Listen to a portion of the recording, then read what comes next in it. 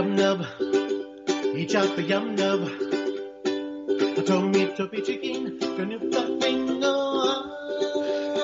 Hello and welcome to Upcast, your Star Wars cartoon podcast. My name is Matt, and well, you know what makes us different from battle droids? We make our own decisions, our own choices, and we have to live with them too. And my name's Jamie, and you know you can't trust those little freaks. I figured out how to inject a little, because there's a little bit of racism in this episode. I figured I would just add a little more. Yeah, so before we get into it, we're still on our Clone Wars walk, and today we're doing our 25th episode of Clone Wars Review, Season 1, Episode 20, Innocence of Ryloth. So Jamie's comment about racism will make more sense in a little bit, I think. But before we get into the review, we've had a couple weeks off of recording just because of travel and stuff. I was in Europe, but I'm back. Did you do any Star Wars in the past couple weeks? I really have not. I'm sorry, I'm pretty lame. Just haven't. I wouldn't say I haven't had time. I've had plenty of time. Just had nothing going on. And just, like I told you, just trying to help my parents with the remodel, and I injured myself. So, and there's just been nothing new out. So I've just been pretty lame as far as Star Wars is concerned. How about you? Yeah, there hasn't been a lot released lately, from like a book or TV show point of view. But we're in the new year, and I started a project this year where I'm going to power through a bunch of Legends books. I never really paid attention to the novels in the old Legends continuity. And so I just got a list of Legends books in chronological order, in-universe chronological order. And the first one's Into the Void, and I read that last year. That's the one that takes place like 30,000 years ago compared to the Battle of Yavin. And it's like pre-hyperspace, pre-lightsaber, pre-Jedi Sith split sort of stuff. So that's very strange Star Wars, but they're making a movie now about that time period, so that's exciting. It was a good book, though. Yeah, that's the whole like Dawn of the Jedi stuff. I didn't know that they were. Oh, we need to talk about movies next week, maybe. But all the movies that are in, there are 4 movies that are supposedly under development. We'll just do it right now, real quick. There's Dawn of the Jedi, which is supposedly set tens of thousands of years in the past, compared to A New Hope. There's the Rey New Jedi Order movie. Okay. There's the announced Mando and Grogu movie. Maybe a replacement for season 4. Yeah, is that really going to be the name, The Mandalorian and Grogu? I doubt it. Okay. I doubt the name of this at all, but yeah, maybe we should give them some suggestions. Yeah, Turner and Hooch.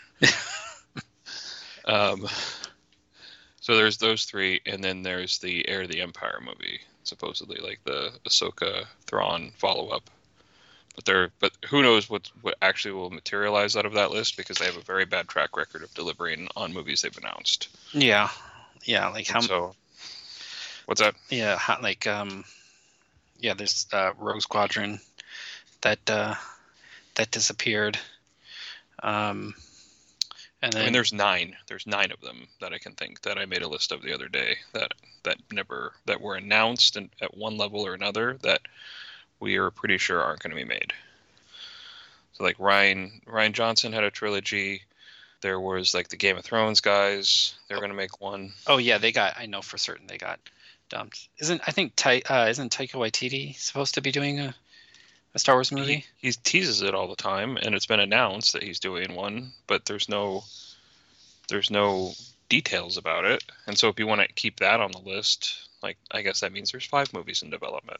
Mm-hmm. But I don't know. There's 3 of those movies that have supposed release dates too, and they're all in like 26 and 27. I think it's like one in Christmas of 26, and then May of 27 and Christmas of 27 is what was proposed, which is insane because that's too close together.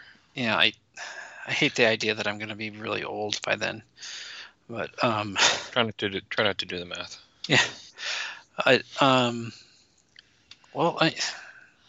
Yeah, funny. My son and I were talking about this earlier, that there's been no movies lately, and I was just like, yeah, I just think that they can tell better stories with with the with the series, but I'm sure that movies make a lot more money. So maybe they just need some time to kind of get a really good Star Wars movie out there, or get people hyped up again about Star Wars and going to see it in the theaters. I think making a Rey movie is smart. I think making like a really off-speed movie, like Dawn of the Jedi sort of thing, get weird with it, Mm-hmm. could be really interesting.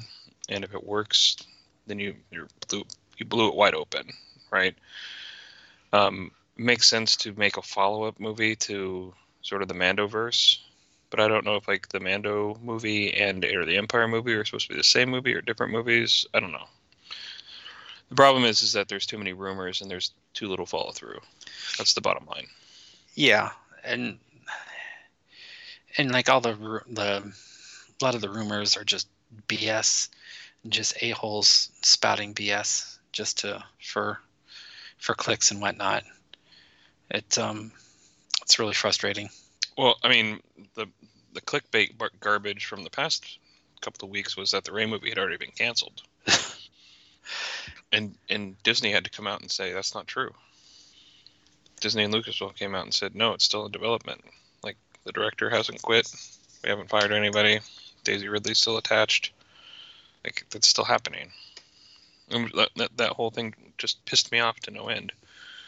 It's like, just let them do their thing. Like, part of the reason why we have all these false starts is because people need to, like, report on these rumors and things. And it's tough.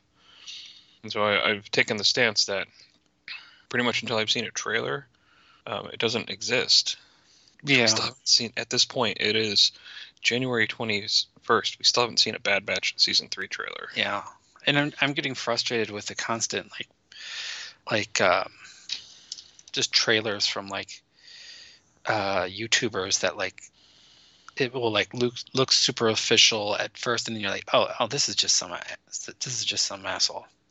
Which, kudos to them for a little bit for being able to do that sort of thing.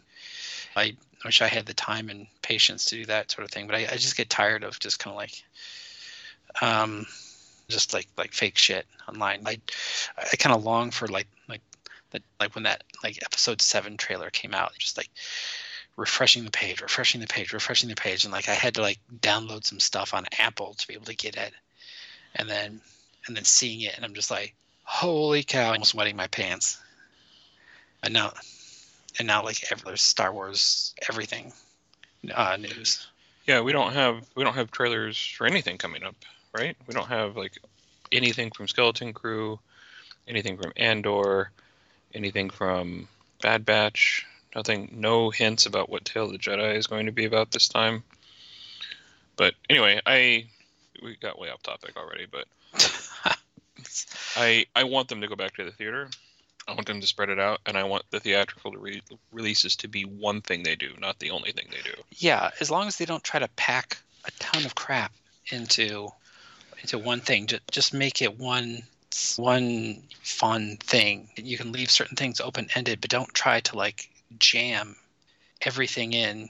Don't try to jam Lord of the Rings into one movie. You can't.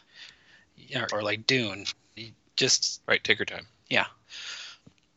Or just take a really small thing and spread it out super long and make it awful, like The Hobbit. Yeah. I was just talking with with my wife tonight about getting the kids to watch The Hobbit. I've actually never seen this version of The Hobbit, so I want to do it. But it's all right. It's the first one's good. The second one I don't really remember that much, and the third one I don't really remember that much at all either.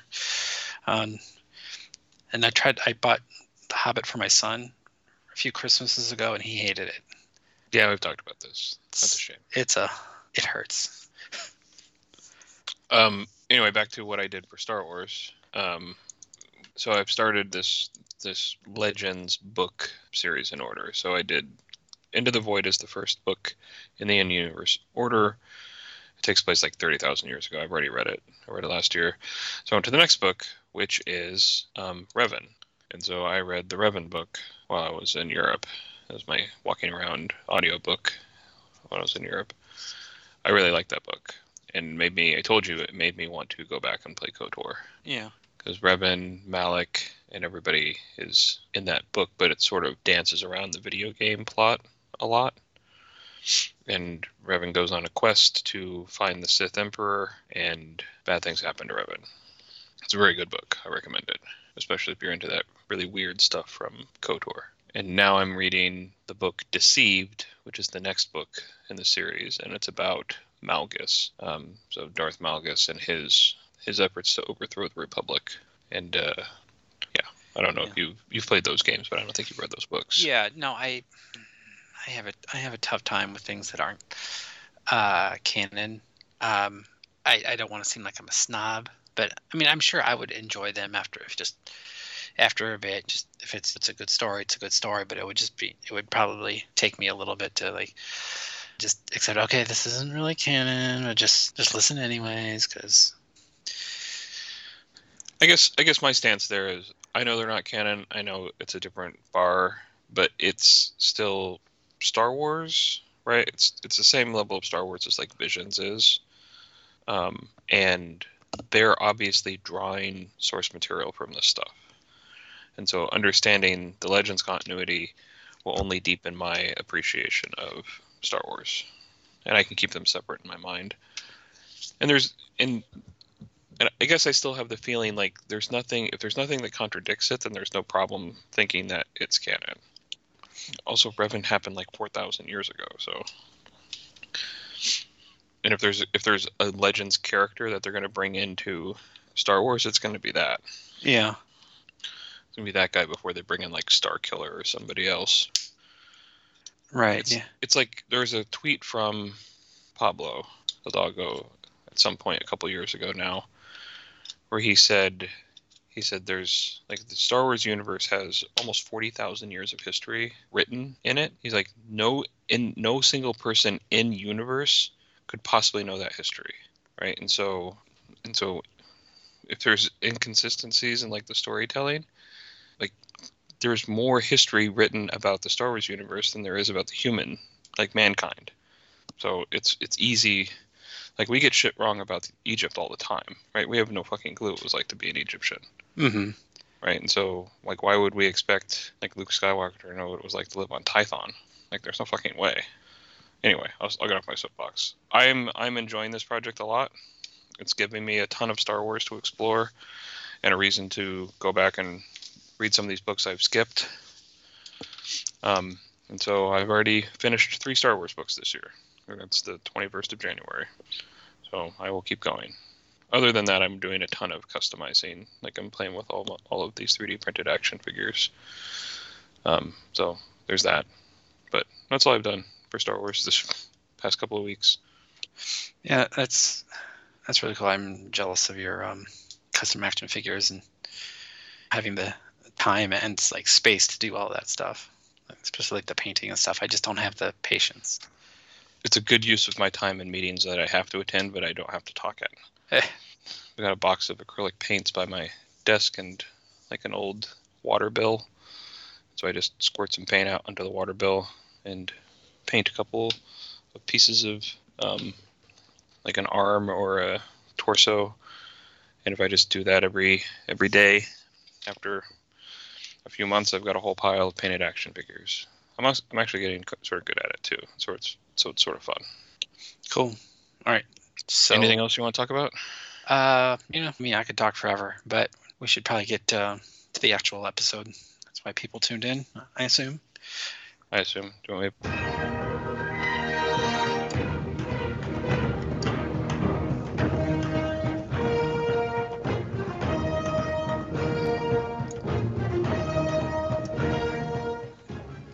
All right.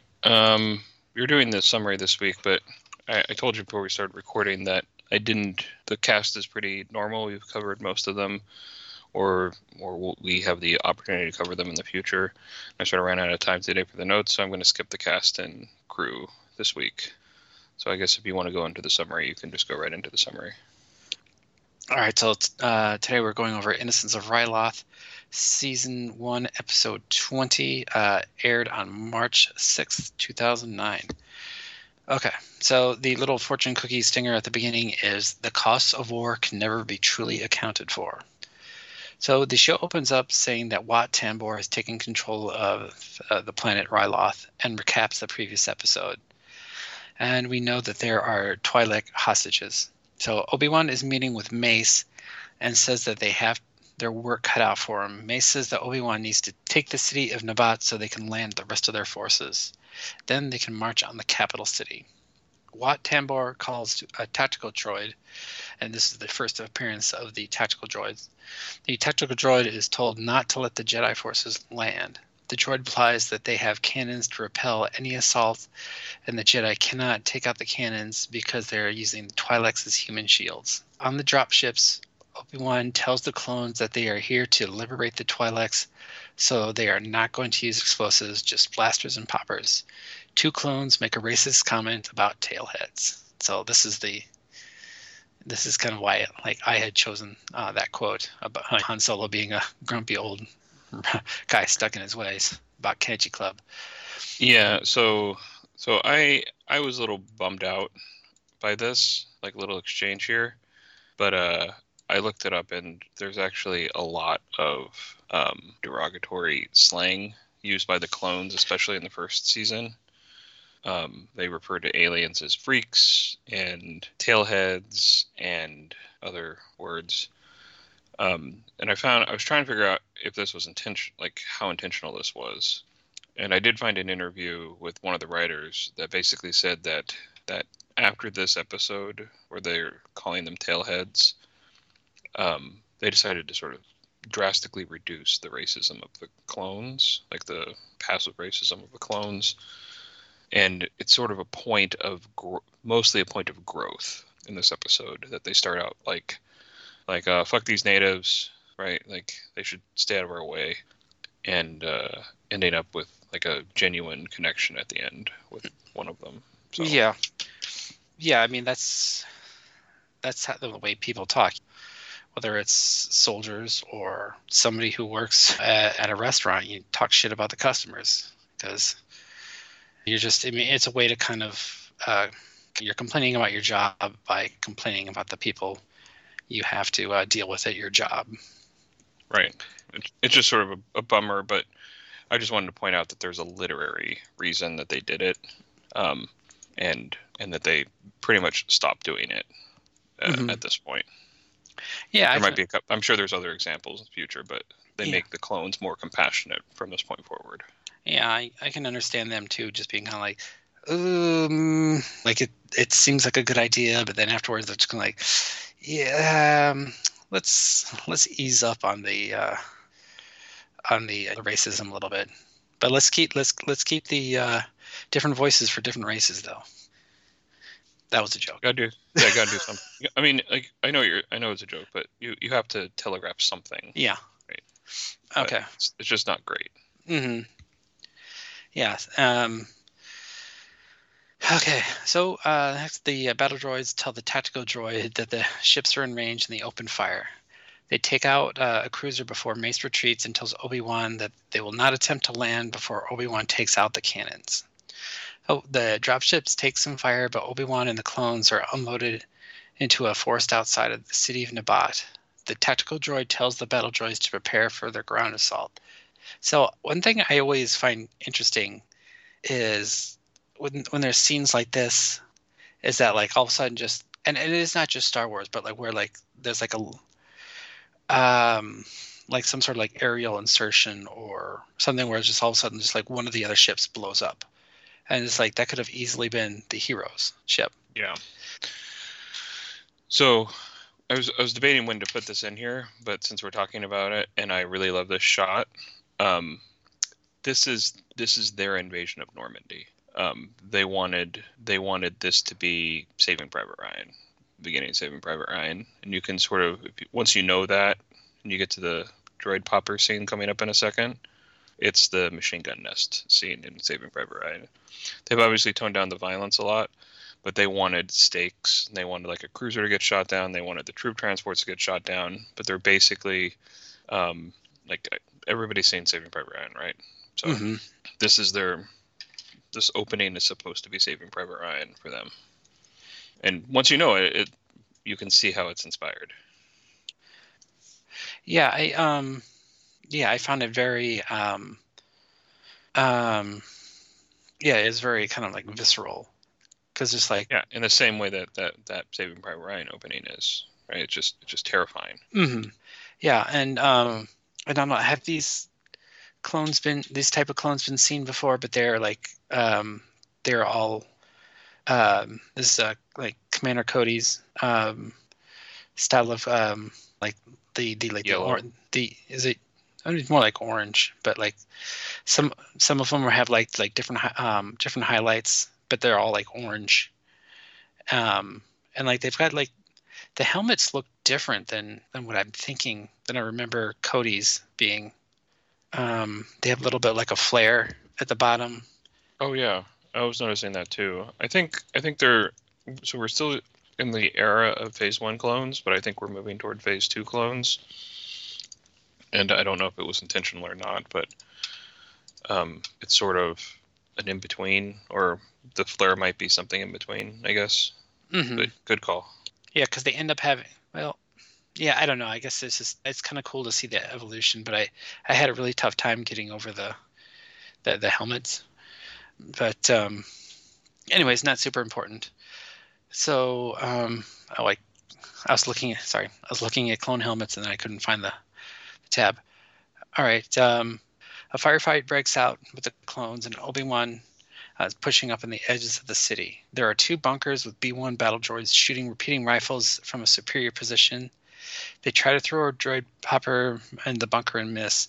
Obi-Wan uses the Force to land the poppers in the 2 bunkers to get rid of the droids. I really like this use of the Force here, because it's one of those things where we give them shit all the time for forgetting they can use the Force. And there's a scene where I think Boyle or Waxer throws a popper and it just plinks off of the wall and falls back toward them. Which isn't a big deal, except they wasted one. And Obi-Wan's just like, I'll do it. Yeah. And they threw it up there, and he just uses his hand and pushes it into the bunker, and it works. I just love droid poppers, too.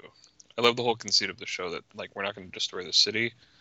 We're going to go in and be tactical. Yeah. And then they use these really specific weapons against the droids.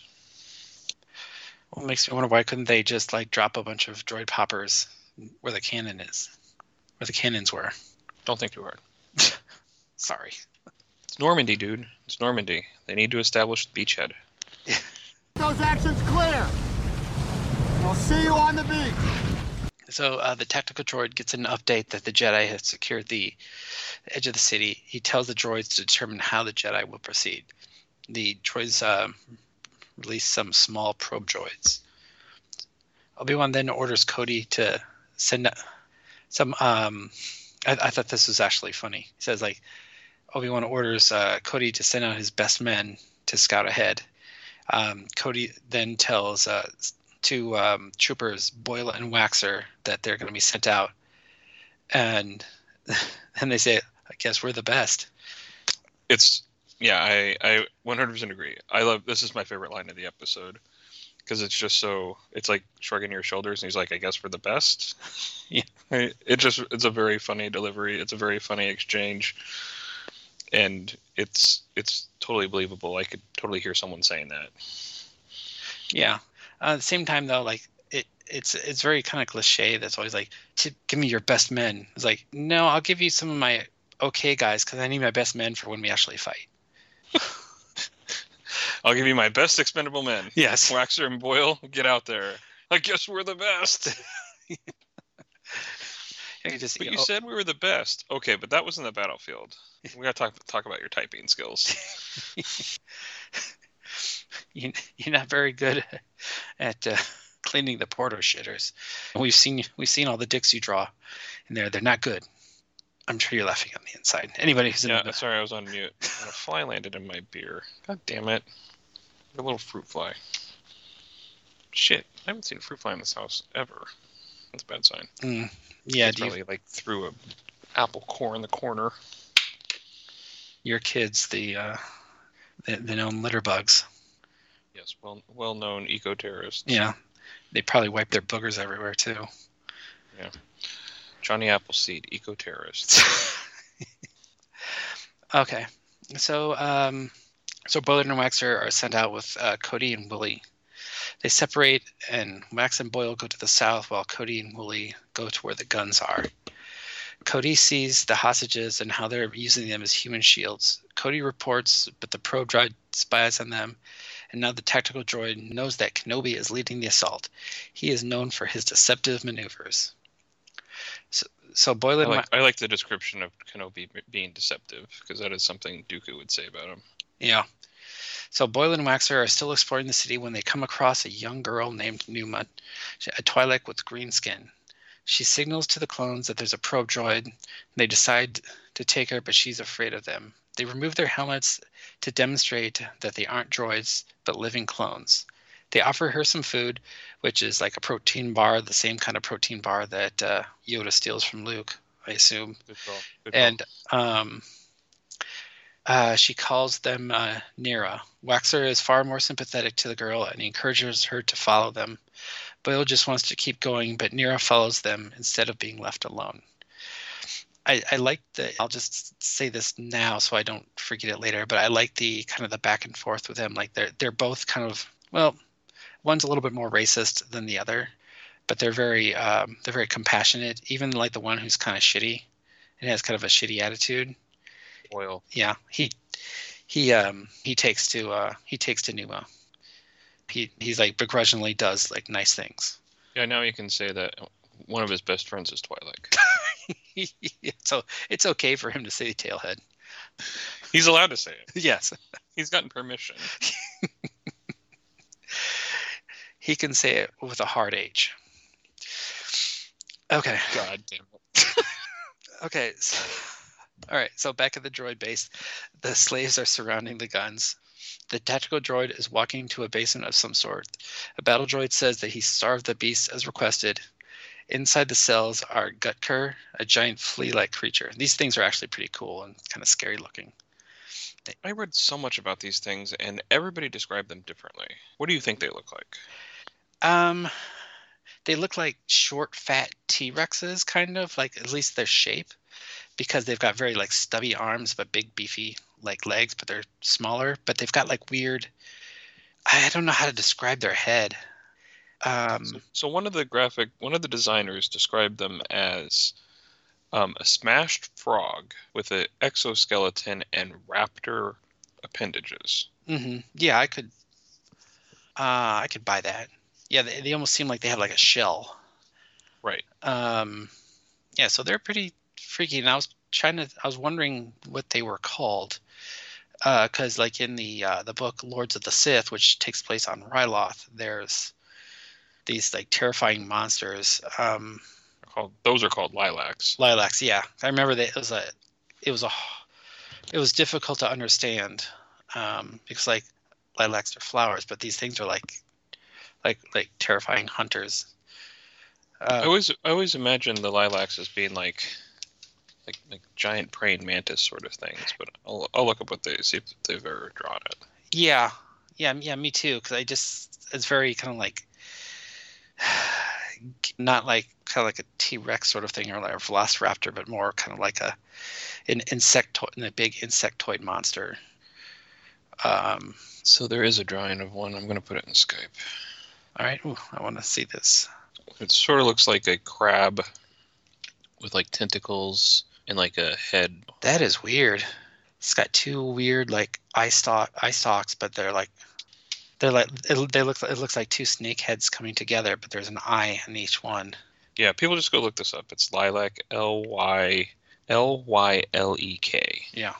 And it makes sense that they would, because everything Twi'lek to Leku, so it has Leku sort of like tentacles in the front, but it's very, I don't know, it's very weird, kind of frightening. Yeah, armored insects with stabbing limbs, poison tentacles. They hunt in packs and they'll travel for days to get fresh food. We might kill the first wave, but we couldn't keep them from coming back for long. That's one of the characters in Lords of the Sith describing them. Yeah, I've always wondered, like, how do people on planets like Ryloth, like, just like live normally when there's like these like horrible monsters, not like Godzilla types, but like things that could just like hunt in packs and kill you. So I mean, I guess that they would have to live in like high up cities or like armored walls or whatever to keep things like them out. Yeah, you either adapt or you die, right? So Yeah. that's like the lesson of all biology, right? You don't have options. So you only get to meet the organisms that survived that crucible, right? Because everybody else died, Mm-hmm. and they're the null set. So it's fatalistic, but how did they live? We don't know, but they figured it out somehow, right? Yeah. They beat the megafauna over their planet. They figured out a weakness, or they figured out a way to shield themselves, or they don't go to the part of the planet that animal lives on, right? Mm-hmm. So there's sharks and lions and shit on our planet, and we made it. Yeah, that's true. All right, so I sent another photo from the Legends tab. Yeah, I saw. Another drawing from the Legends tab, so it's sort of pretty cool. Yeah.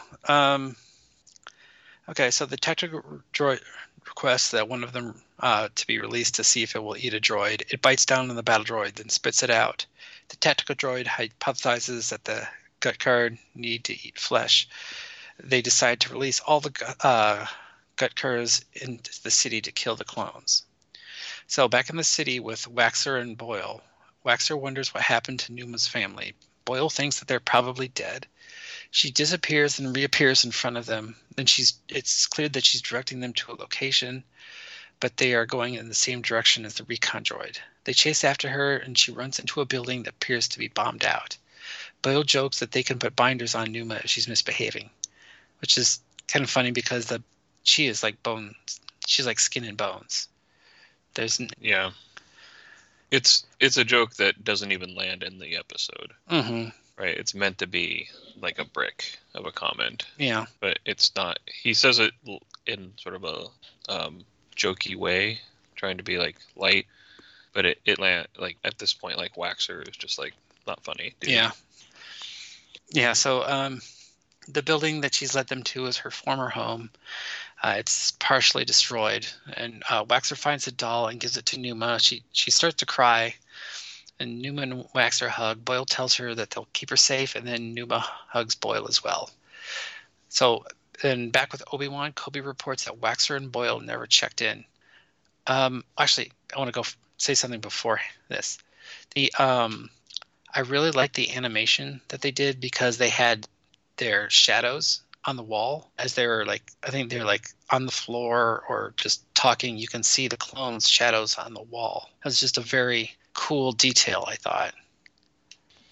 Yeah, there's a lot of like we'll talk about like this production order sort of episode, but they were sort of fed up with the limitations put on them by the time they got to this episode, and they're like whatever you want, just put it in it, right? And we'll talk about like the Twi'lek mob and things later, how it's different than the other alien mobs that we've seen in the past, but that detail, I didn't notice it honestly, but the fact that detail is in there is because they really took the leash off of the animators in this episode. Mm-hmm. They're like, do what you want. That scene, I know that there's good shadows in that scene because the light is shining into the room, and the pattern is a shadow on the wall too from like the tiles, and so it's just beautifully shot.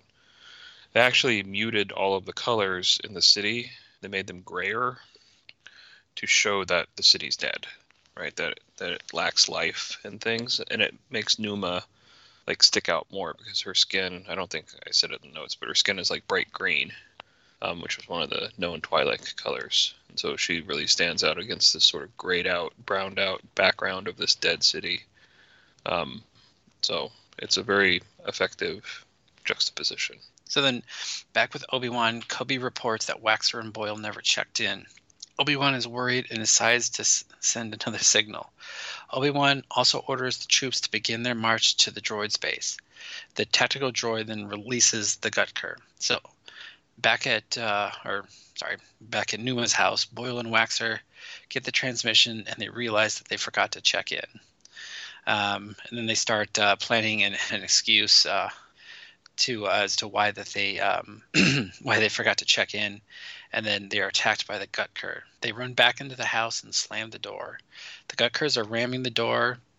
You can tell that they definitely have like some sort of exoskeleton. It shields them from the blast. Numa shows them a trap door to an underground tunnel, and the three jump into the tunnel right as the Gutkers break in. So elsewhere in the city, Kobe and Obi-Wan and the rest of the clones are attacked by the Gutker. It's pure chaos. Back at the droid base, the tactical droid is checking in with Wat Tambor, and the droid reports the forces are routed and they have a 742-1 chance of being successful in the offensive. Wat Tambor says he better be right, and the tactical droid says he's always right because he's a droid. I love this use of these odds, because there's always like the never tell me the odds line in Empire. Mm-hmm. And this guy is basically like the anti-C-3PO. Yeah. And he's like, of course we're going to win. It's 742-1 odds that we lose. Yeah, I mean, unless they come across a young Twilight girl who happens to know the underground tunnel system, that's unlikely. Yeah, how could that possibly happen? In fact, it's 1 out of 742 chance that that's going to happen. Yes. So you're telling me there's a chance? Yeah! That's what it takes for a Twi'lek female who is green, who knows the tunnel system. There's plenty of green girls around, but one that knows the tunnel system, that's where you get the big odds. That city is lousy with little green girls who don't know anything about the underground tunnel system. They're so worthless. Yeah, but you found the one. Yeah. You find the one. Mm-hmm. Obi-Wan and the clones are losing to the Gutker. Obi-Wan all of a sudden uses the Force to control the beasts into a narrow passage in the mountain. He walks them under a stone archway, and then he orders the clones to shoot the bridge, causing a cave-in the ravine. Obi-Wan escapes, but the Gutker are trapped. Now, I like this scene a lot because it's not shown a lot, but they really highlighted Obi-Wan's speed with the Force. Just all of a sudden he's there, and then all of a sudden he's there. Yeah, it's really cool. Yeah, because very well done. Yeah, they show them doing fantastic things with the Force, but this is just like real time. He's just all of a sudden just like he's like standing in front of one of the creatures. All of a sudden he's off to the side, and it's just like almost like he teleported. I thought it was very cool. So then after they see a manhole cover opening up, and they're like, oh no, but Obi-Wan tells them don't shoot, and Waxer and Boyle come out. Cody reprimands them, but they show Obi-Wan and Cody Numa. Obi-Wan understands why they are late, and Obi-Wan begins to speak to Numa in her native language. She tells Obi-Wan that she can lead them through the tunnels to the prisoners. Obi-Wan says that they will need a distraction. Numa was probably like finally a non-idiot. Yeah. Oh my god, someone can finally fucking speak. Yeah. And she just rats them out for being pieces of shit. You gave me a rotten protein bar. All they did is pick their butts and play grab ass. They weren't actually late. They just didn't check in. Fucking narc. We would have been here sooner, but they found a stash of Twilight pornography. There it is. Like the old pornography in the woods, except this time it's pornography in the underground tunnels. That's how all young Twilight boys find their pornographies for the first time. Gotta find it somewhere. So Obi-Wan and Numa with Waxer and Boyle make it to the compound. Obi-Wan sees the Twi'lek hostages. Cody is pushing the clone forces up to the edge of the base, and they open fire to generate a distraction so Obi-Wan can attack within the base and free the hostages. The clones are drawing all the fire and decide to retreat. A battle droid reports that the prisoners were freed and escaping. During the escape, Numa is reunited with her parents, at least her father. Then Obi-Wan and Waxer and Boyle take control of one of the cannons and use it against the base now that the Twi'leks have escaped. They destroy the other cannons before the tactical droid uses a tank to destroy the cannon Obi-Wan was in, and they're thrown free of the cannon. Numa sees Waxer thrown in the explosion, and she runs out into the fight. The other Twi'leks see this, and they tackle the tactical droid and rip it limb from limb. Mace lands on his cruiser and says the real battle to free the world is about to begin. Waxer and Boyle say goodbye to Numa. She calls them Nera, Nera, Nera. Waxer asks Obi-Wan, what does she mean? Obi-Wan replies, it means brother. And then little do they know that behind the scenes Anakin gets the head of the battle droid, so he can use it to calculate odds for his problematic gambling. That's what I would use it for. Yeah. Needs to calculate odds. Yeah. Before we get to do you like it, I do want to. Well, no, let's do the do you like it first. Did you like it? I did. I thought it was a good episode. It was very. There's very little to none like, oh come on, sort of moments.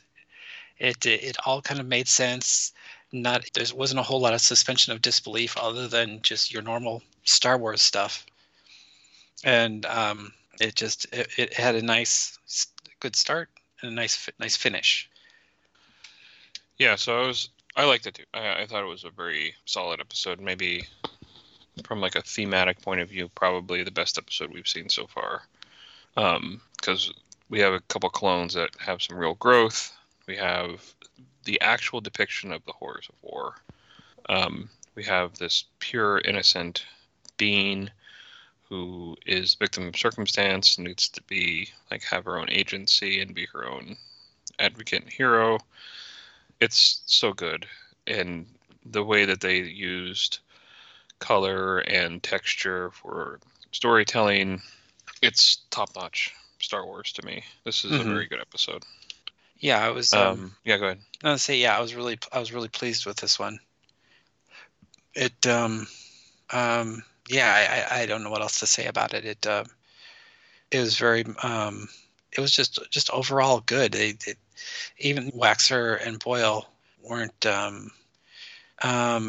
They weren't like super annoying, and they both survived. I was expecting one of them to die, because usually that's kind of the way it goes. The clones are just expendable.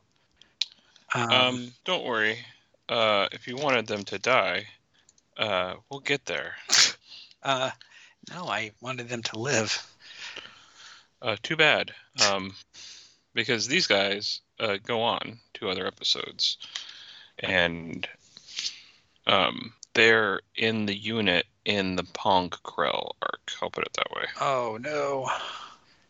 But, yeah, but wasn't that Anakin's the five? Obi-Wan was also there, right? So there's two units, and Pong Krell makes them fight each other, if you remember. Oh, that's right. So we see Waxer and Boyle in future episodes. Yeah.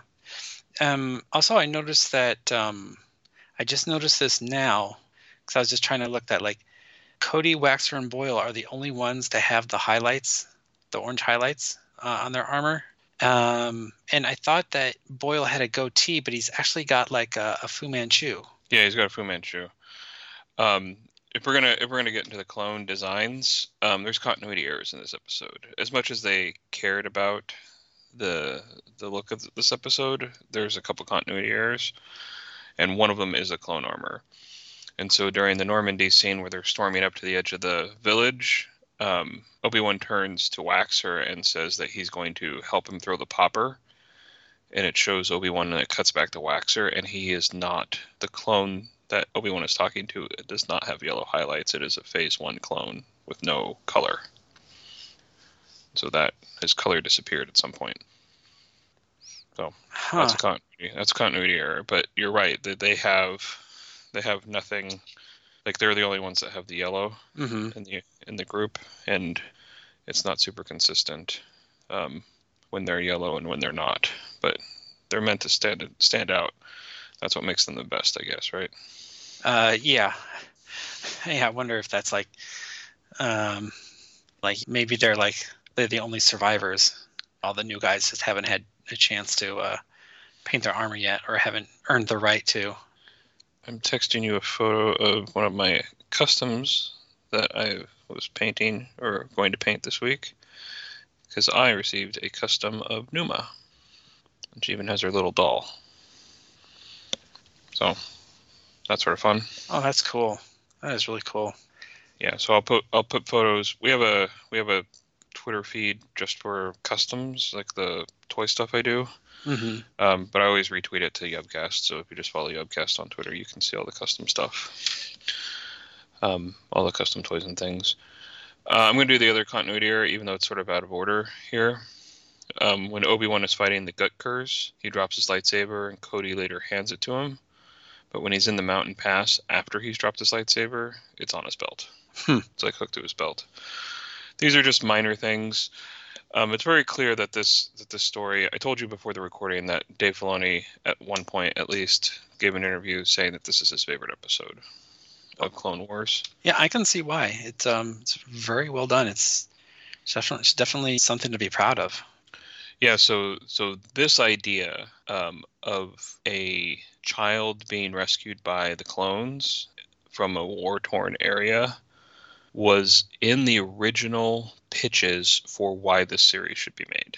And so this is something that Dave Filoni pitched, according to him, at quote-unquote the first meeting they ever had about this, about what stories they could tell. And he wanted to tell a story where a child was in danger and the clones stepped in and saved it. And so when he was talking about this particular episode in these interviews, he was very adamant that this is a story that he always wanted to tell, and this is the power of this series to show like how these clones are not automatons, but they have compassion and the ability to grow, the ability to like feel, which is why I picked my quote for today, which was the quote about how what makes us different than the battle droids. We make our own decisions, our own choices. We have to live with them too. Mm-hmm. It's Cody saying that. This is a Cody episode. And so what makes the clones better? They think, they feel, they react, right? And this little girl turns these two, I don't want to call them racist, but they're like insular, right? They are literally bred for a purpose, and the purpose is to kill. Mm-hmm. And they're put on a planet, and they're like, you need to not kill. Like, we're not going to go in here guns blazing, blowing all this shit up. We're going to go in tactically and surgically. And they're like, yeah, these tailheads need to get out of our way, to the point at the end where they're like, oh, like she considers us family because of what we did for her. And yeah, we love this little girl now. And I know I made the joke about some of my best friends are Twi'leks, but that's a path to tolerance and truth, is being like we understand now that these are individuals, they're people, they're trying to live, they're just trying to be safe, right, and secure, right? Like it's about safety. It's all about safety, right? Food security, supply chain security, housing security, financial security. All of this is all built into the same thing. If you want to destabilize the population, you start attacking those points of security. And it's beautiful what they did here, right? They took these two clones, which were probably literally like 8 years old, 9 years old, and grew up in a completely homogenous society where everyone looks like each other, in fact, and gave them this great moment to grow. And I kept saying Boyle was the hard ass one, but when they're in the house and she's scared, he melts too, right? Yeah. These are the guys that quote unquote follow orders later and kill their Jedis, but they have like this moment of free will and this moment of like understanding and compassion and empathy. Makes them very human. I do want to talk about the word Nera though. So yeah. I watched this show several times, like I do for these things. And she starts calling them Nera when they first meet her. Yeah, because they take their helmets off and she sees that they're identical. Yeah, I think at first she's saying to them, "Your brothers," right? And then at the end, she's the implication is she's saying like you're my brothers, Mm-hmm. right? But also, I think it's really important to realize that that's the diction that the clones use in reference to each other. They call each other brothers. And so the fact that they didn't know that that's what she was calling them the entire time, it hits a little bit harder emotionally when Obi-Wan at the end says like it's their word for brother. Mm-hmm. They get it at that point. They're like, oh, like she's calling us like it's something familiar to them. What I'm trying to say, it's like their word for themselves. Yeah. Right. And I think that really hits hard with them and like really drives that emotional nail into them. Yeah. Yeah. What did you think of the design of Ryloth in here? Because I loved it. The weird structures makes me think of like Utah. Yeah, Devil's Canyon or what's it called? What's the Utah thing? I know what you're talking about. Shoot, it's not Moab. No, not Moab. Shoot, my wife keeps on talking about it whenever we talk about going on vacation by ourselves, and this is always a point of like she brings up like having to take the kids to this place and driving Devil's all the Tower. Oh yeah, but that's in like one of the Dakotas. No, Utah's Devil's Tower. Is it? Devil's Tower National Monument's in Utah. Oh, I thought it was. That's what it reminded me of. Sorry. Okay. No, I'm just not like Monument Valley, but whatever. If you've ever been in like southern Utah near like the Four Corners area, they've just got like massive just rock spires, like mesas. Yeah, so the Ryloth, the structures we're talking about in Ryloth, they're like these bulbous things that are standing up on like stilts, but they look geological. Mm-hmm. They look like a mountain or like a plateau where part of the base was washed away or something. It looks really fascinating to me. Yeah, it's like something out of like that Dali painting, like not the Persistence of Memory, the other one with like the elephants with the super long spindly legs. It's kind of like unnerving a little bit, but it's a cool feature. I like stuff like that, like the it's kind of like in the Avatar movie, the Blue Kitty Avatar, not the Last Airbender, but where they've got like just crazy geological formations. Like there's areas that are just like it's like got like a weird magnetic pole, and so there's just pretty much like rocks floating. Right. That's a good parallel to that. Yeah.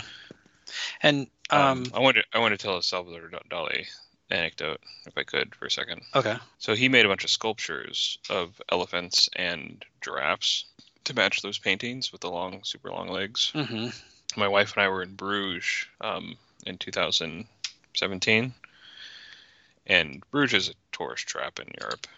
If you watch the movie In Bruges, it's about that lame, right? It's mostly Americans there. Is it? I don't know. I didn't like that movie. You didn't like that movie? No, I only got through part of it, and I'm just like, people say this movie's great. This movie's terrible. Well, I liked it, but I'm not a what's his name? What's his name? Farrell. Colin Farrell. I'm not a huge fan of his, but I thought that movie was pretty good. But the city of Bruges sort of sucks. Sorry. I don't do tourist trap stuff. I try not to, but I was going to that part of Europe with my wife a bunch of years ago, and we decided to go. We had a fun time, but it's a lot of Americans. But while we were there, we realized that there's a Salvador Dali museum.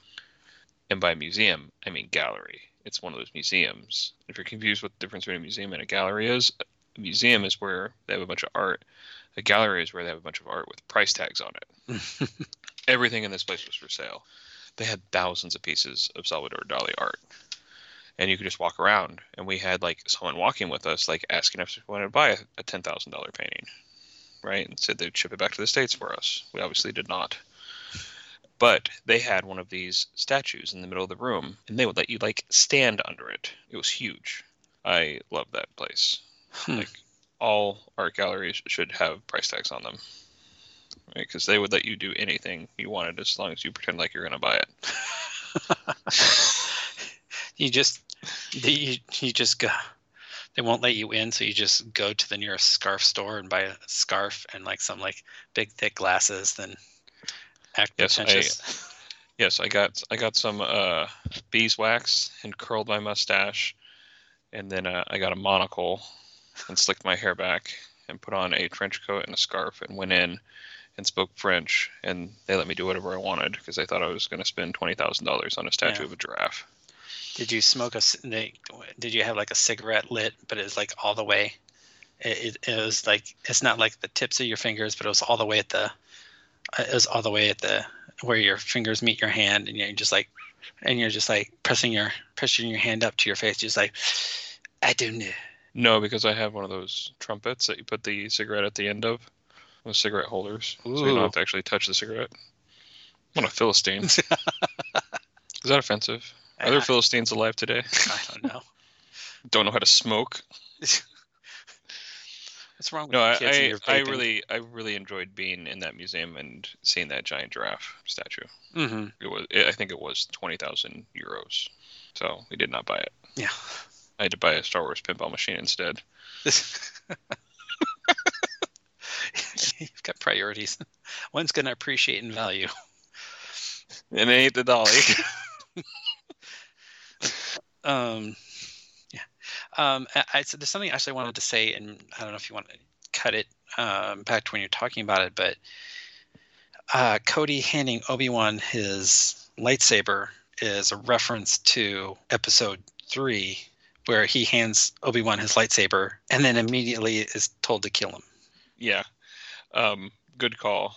I didn't put it in the notes because I wasn't sure if we were going to talk about it or not, but it's shot for shot the same.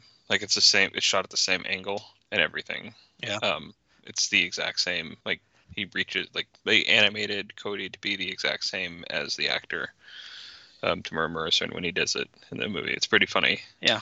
It's a beautiful quote. Yeah. There's actually in the Episode 3 novelization by Matthew Stover, like, Cody had some inner monologue right after he gets Order 66. It's like, oh, why are you telling me now after I just gave him back his lightsaber? Yeah, something like that. No, that's a hilarious moment, and another reason why that book is the GOAT. All right, do you want to get to some trivia, or is there anything else you want to talk about from the production design? No, I think we've covered everything. When the ships are coming in for the Normandy landing, the troop transport that Obi-Wan is in is called the Crumb bomber because it has Salacious Crumb on the nose cone. It's got, I forgot to look up what the Arabish is, but it's got something dirty written in Arabish on the nose cone, like how about more of these or something like that. When you land in the jungle shortly after that, you see some gut curs that are feeding on a cancel, which are those giant dragonflies that Anakin and Obi-Wan ride in the movie, in the animated movie. Remember that? No. You don't remember the giant cancels? No. So I'll describe it just for everybody.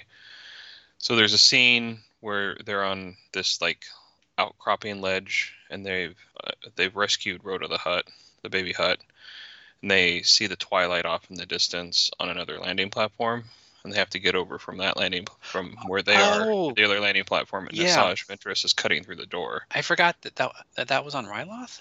It's not on Ryloth. That's on Teth.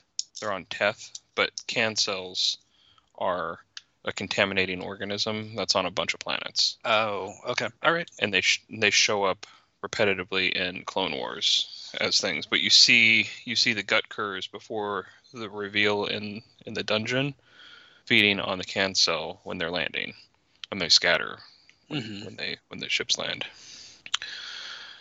So there's a display screen in the Separatist Command Center that has like a grid on it, and it's modeled after the tactical display in the Millennium Falcon when Luke is shooting down TIE fighters.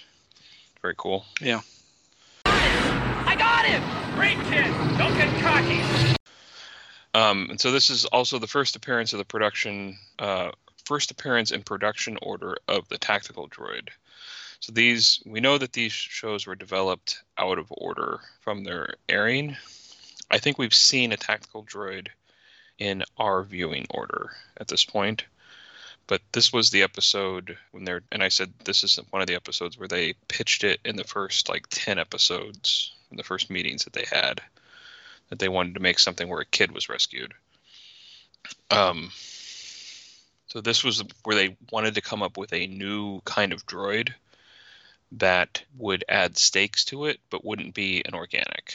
Right? We've already talked about how they can't have Dooku and Ventress in every single episode because they have to win, and if they keep beating the supervillains, then the supervillains lose stakes, and so they have Lot Durd, the Fat Nemoidian, and other characters showing up all the time that can be defeated, like the spider guy, right? Whatever his name is, I forget his name. Trench. These are one-off characters that can be defeated but not lower the stakes of the war. And so they decided that they would make these tactical droids that were much better thinkers than the battle droids. We also talked about this with the commando droids on the Rishi Moon episode. These commando droids were also sort of a solution to this problem, where they need better droids. The creation of this droid, they made 9 of them, I think, and they all had different color schemes, but they're supposed to be individuals. But they all have similar voices, and the voice is based off the character Lucifer in the original Battlestar Galactica. So there's a Battlestar Galactica reference for everybody. Are you a Battlestar Galactica fan? Was that the character that had a diamond head? Let's look it up. Yeah. Yes, it was the diamond-headed character. So the the tactical droid's voice is based on Lucifer from the original Battlestar Galactica series. Did you watch the original, or did you just watch the remake? I watched some of the original, in the early 2000s, and I had just moved, and I was working construction, and where I live, you get off work at 1 o'clock, and so all of a sudden I was just going through just watching TV. All of a sudden it's just the very beginning of Battlestar Galactica. It was like a marathon, and so I watched a bunch of episodes.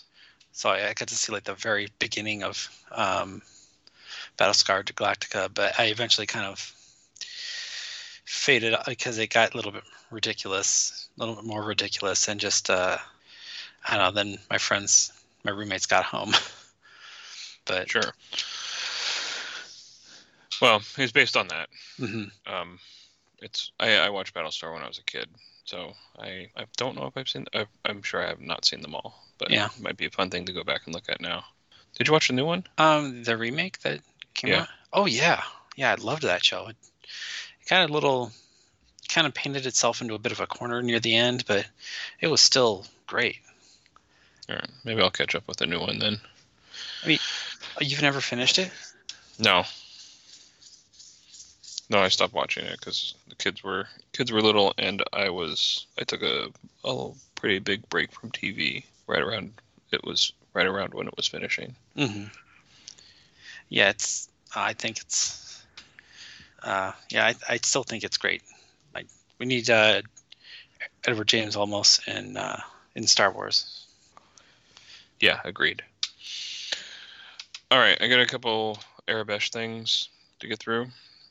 The Arabesh on the tactical display inside the Separatist compound, for some reason, translates to comic relief throughout the episode. It flashes up, and whatever's written on the screen says comic relief. And then when Kenobi's using the cannon inside the Separatist base at the end, he has a coordinate screen in front of him, and the coordinates in Arabesh read X11, Y38. It's a reference to THX 1138. Oh, that's cool. I always love a good THX reference. Yeah, so it's hard to get upset when they reference THX 1138. That's pretty much the extent of the trivia I have for this one. There's a lot written about this episode, but it's very repetitive because I think Filoni branded this episode as something that he was very proud of. And so there's a lot of look at what we achieved. And the last thing I'll talk about production is sort of the crowds. So this is one of the episodes where it was toward the end. They spent a lot of time on it because this is scheduled for the release toward the end of the season.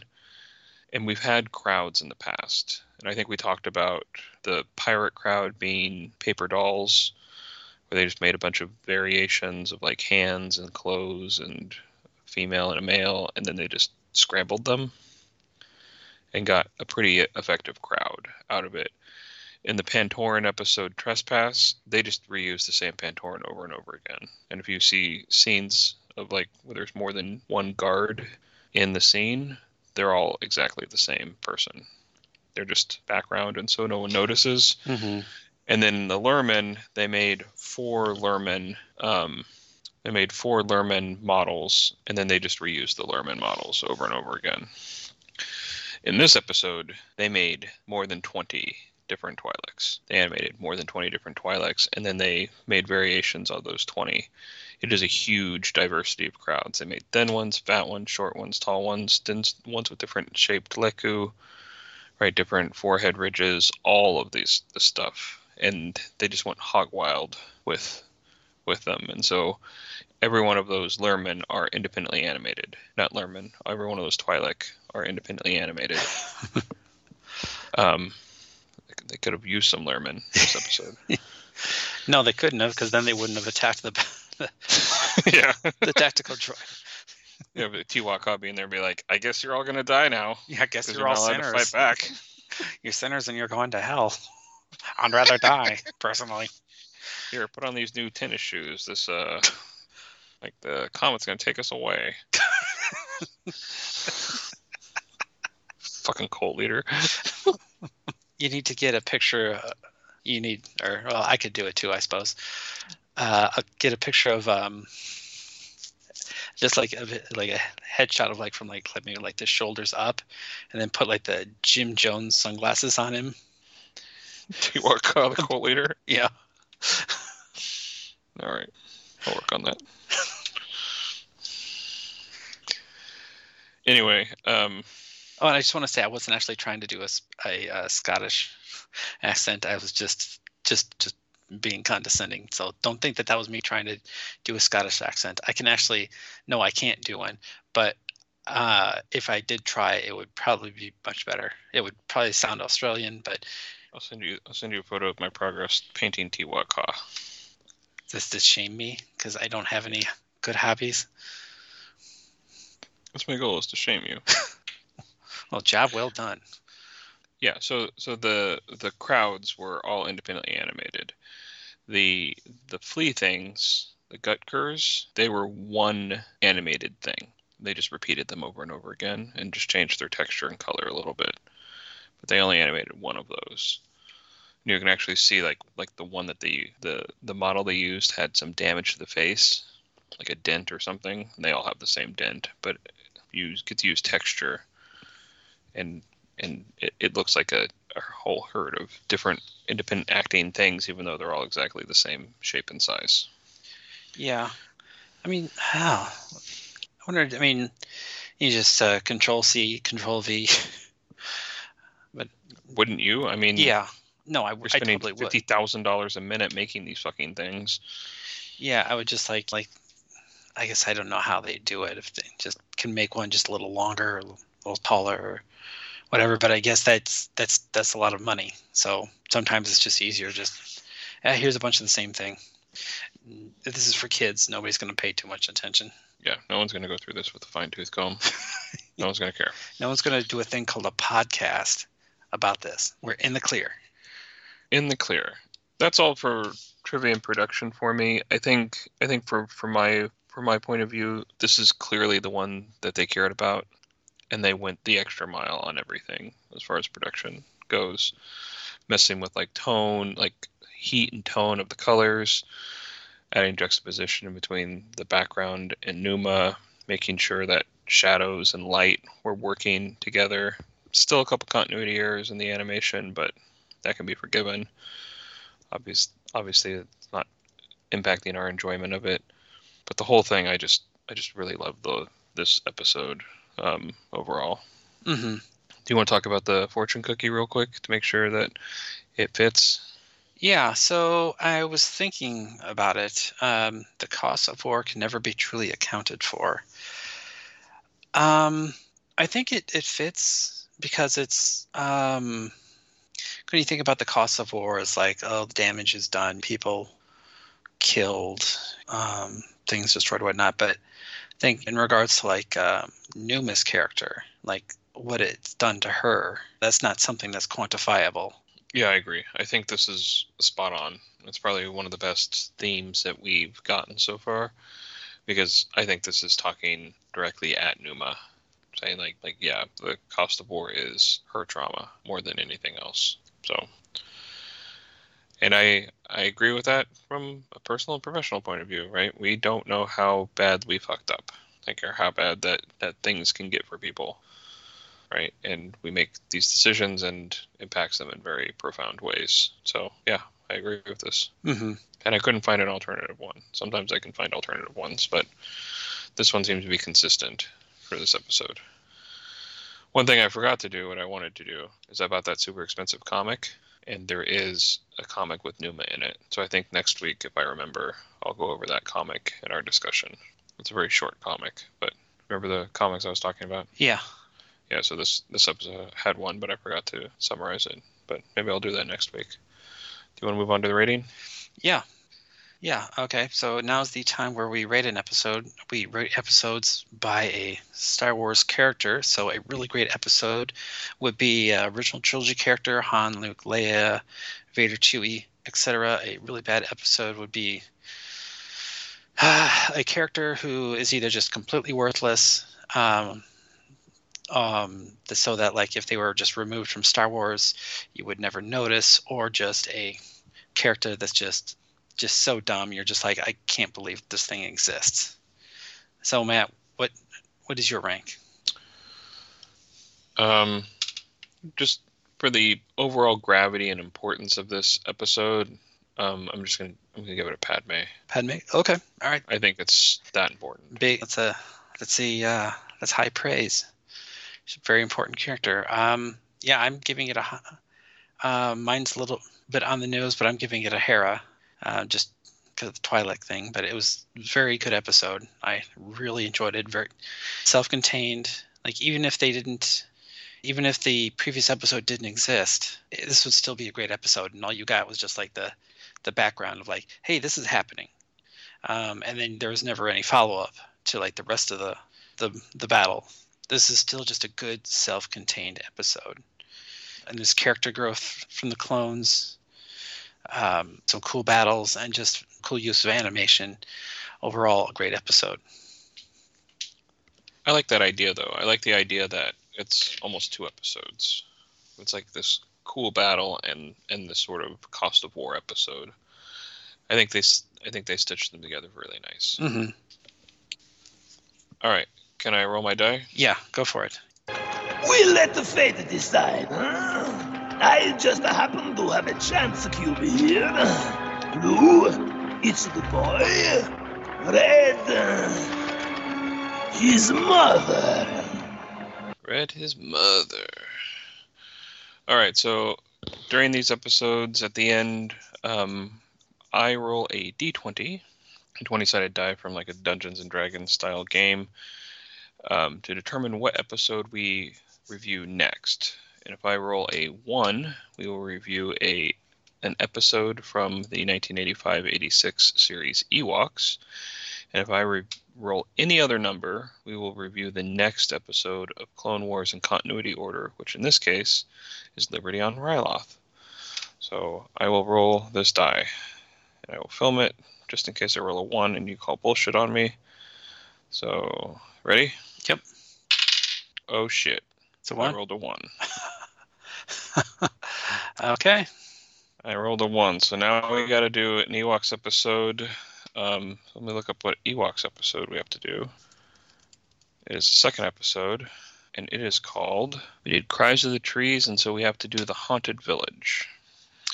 We knew this was coming, so we got to take a week break from Clone Wars, and next week we will be reviewing the Haunted Village, which is Season 1, Episode 2 of Ewoks from 1985. And I will text you the roll just so you know I'm not bullshitting you. All right, do you want to play us out?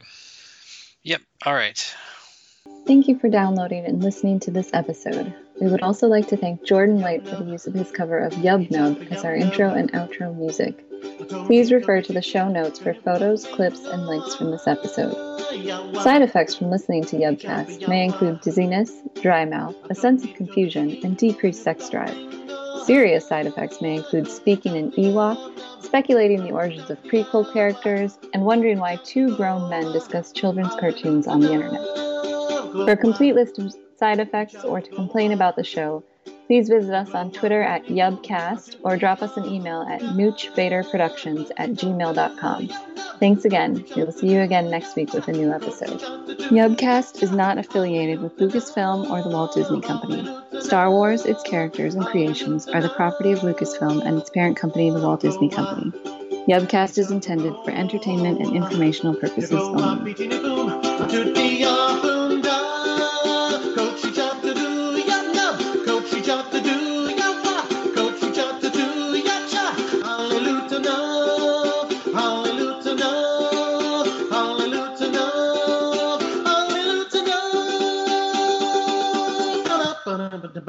Dun, dun, dun, dun, dun, dun, dun, dun, dun, dun, dun, dun, dun.